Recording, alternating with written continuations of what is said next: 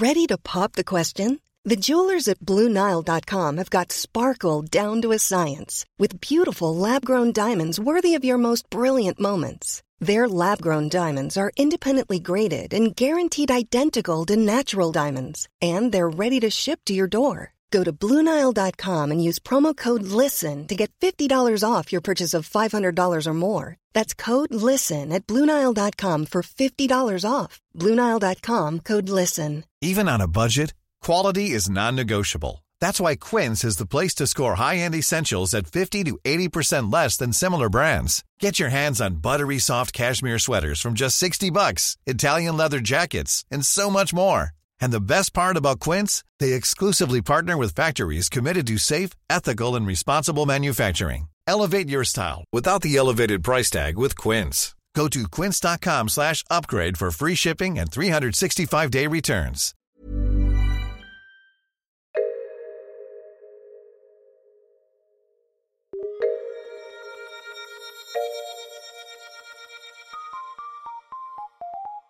Welcome to Top Stories. I am Andy Zaltzman, digging around in the Bugle archives once again. We're going back to March 2010 now, and John and I checked the pulse of America as a landmark bill was passed. Its significance was clear, thanks to an F-bomb from one Joe Biden.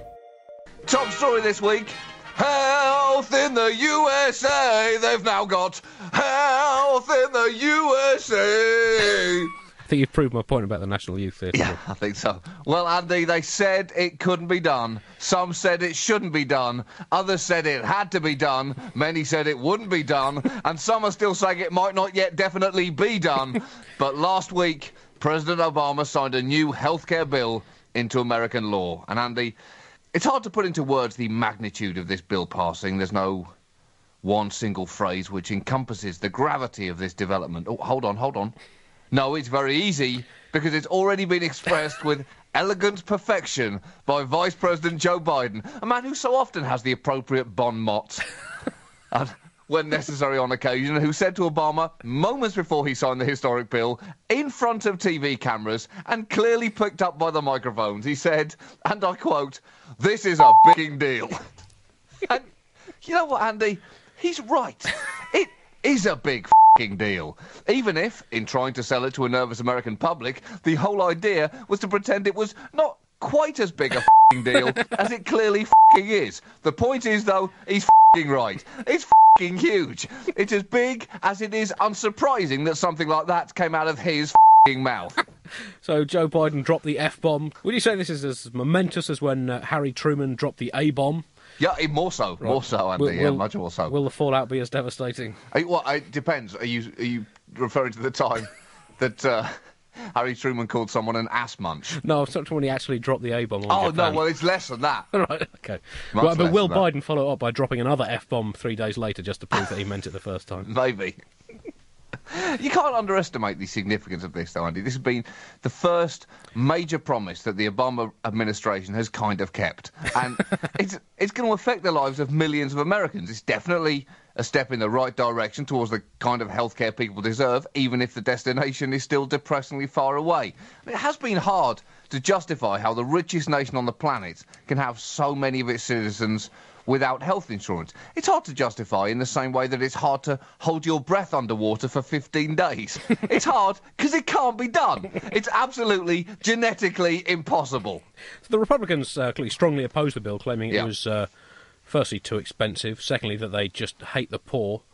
And attorneys general from 13 states have begun legal proceedings to stop the government extending the health insurance to 32 million povs and plebs, I believe is the term they used.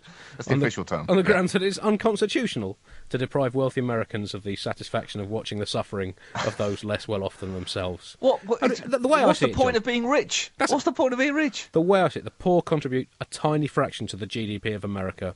Why bother keeping them unnaturally alive? Yep. Obama apparently also received a death threat over Twitter. Except, I mean, that's not really a genuine story, is it? Or are genuine death threats. Death threats should be issued anonymously with cut-out letters from newspapers, not publicly by someone who's just a bit bored. The truth is, someone wrote something stupid on Twitter, everyone read it, and now the guy's under investigation. It's like when a child says, I'm leaving and I'm never coming back. Sometimes the best thing to do is just call their bluff, open the door and say, OK, out you go then, before they then scuttle back into the living room. And with this crackpot, you almost want to say, all right, here's a gun, there's the Oval Office, knock yourself out, and just watch him say, oh, forget it, you're so annoying. If you need me, I'll be in jail. It almost makes you want to do that. Not quite, almost. Just remind me never to let you babysit my kids, John. And not to be left out, Minority Whip Eric Cantor released a statement a couple of days ago saying, just recently, I've been directly threatened. A bullet was shot through the window of my campaign office in Richmond this week, which seems strange. You know, who would care enough about Eric Cantor either way to want him dead? And he didn't provide any more details, and you could see why when more details started emerging. The police pointed out the office below his was struck by a bullet at 1 a.m. with absolutely no one in the building. And it also showed that the bullet was fired into the air and struck the window in a downward direction, landing on the floor about a foot from the window. It was struck with enough force to break the window pane, but did not penetrate the window blinds. Wow! He's right, Andy. That was a near-death experience. He's a hero, albeit a hero who wasn't present, did nothing, and was under zero risk. He is technically closer to death now than he was before that happened, but only due to the unremitting march of time. Well, but, you know, it starts from these things, doesn't it? Yeah. You know, first John F. Kennedy steps on a twig. You know, a few years later, the rest is history. Exactly. And Minority Leader Boehner, again, has responded to this, saying, I know many Americans are angry over this healthcare bill and that Washington Democrats just aren't listening, but as I've said, violence and threats are unacceptable. That's not the American way. Oh, really? Try telling that to anyone wearing a red coat in Boston in the late 1700s, because it sure as shit felt like it was the American way then, as a crowd surged towards you with a barrel of tar and a bag of feathers. No, I'm not over it! You're bringing them down from the inside, John. I was actually down in D.C. the day after the vote took place, and I've got to say, it was a huge disappointment. Where were the tanks with Obama's face plastered down the side? Where were the communist flags? I think the thing with Biden, though, is we have to just be clear what he was exactly was talking about when he said this is a large f***ing deal. Was it large or big? Because I mean that could make all the difference. Big. Because I saw it quoted as large deal over here. I don't know if they've just moderated that for the British audience. I think they've tried to change the wrong word for politeness. Yeah, big old deal. It's a big old deal. But I think we've got to ask, what was he actually talking about? Because was it really the healthcare bill? Because surely being a politician, he'd have phrased it, not this is a big f***ing deal, but this is an historic moment for the people of our country and a defining moment in your presidency. No, to me, John, the language, this is a large f***ing deal, suggests he was talking about something else. Maybe something personal that's affected his ability to do his job as vice president. Maybe Obama's picked up on the success of Chief of Staff Rahm Emanuel's naked lobbying, as discussed in Bugle 107, and asked Biden to go tackle out whenever they're talking about stuff in the Oval Office. And maybe Biden feels compromised, and Obama says, no, it doesn't matter, it doesn't matter. The words are the same, whether you got your underpants on or not. But Biden insists this is a large f***ing deal. And if you really turn up the volume on the microphones, you can then hear Obama whisper back to him, what have you got to be ashamed of, Joe? Or is it that Biden has become obsessed with fantasy baseball and is trying to persuade Obama to trade his 2-star pitchers for Albert Pujols? Or was he That would be a big deal. Was he misheard, John? Was what he actually said was, this is assuming it was a large deal, this is a large deal, referring to a proposal with the British government to instigate a cultural exchange programme between our two great nations, and under the first swap, America gets fat 1980s British comedian Eddie Large, and we get in return ace American horror novelist Stephen King. Straight swap. So what's the way ahead for the Republicans now? Well, they've said they're going to withhold all Republican cooperation from Democrats in the Senate in retribution for them using reconciliation, and that is very childish. I'm not playing anymore, I'm taking my ball home. Also, they may try to delay the bill and get it sent back to the House by attaching a ridiculous number of amendments to it. And all they'll need is for one amendment to get voted on by Democrats and the whole thing goes back, which which means that you get proposed amendments like Amendment 3556 from Republican Tom Coburn, which is solely designed to be difficult for Democrats to say no to. It is, and I promise you this is true, an amendment proposing outlawing Viagra to paedophiles. Is that wrong, John? Are you saying paedophiles should get Viagra?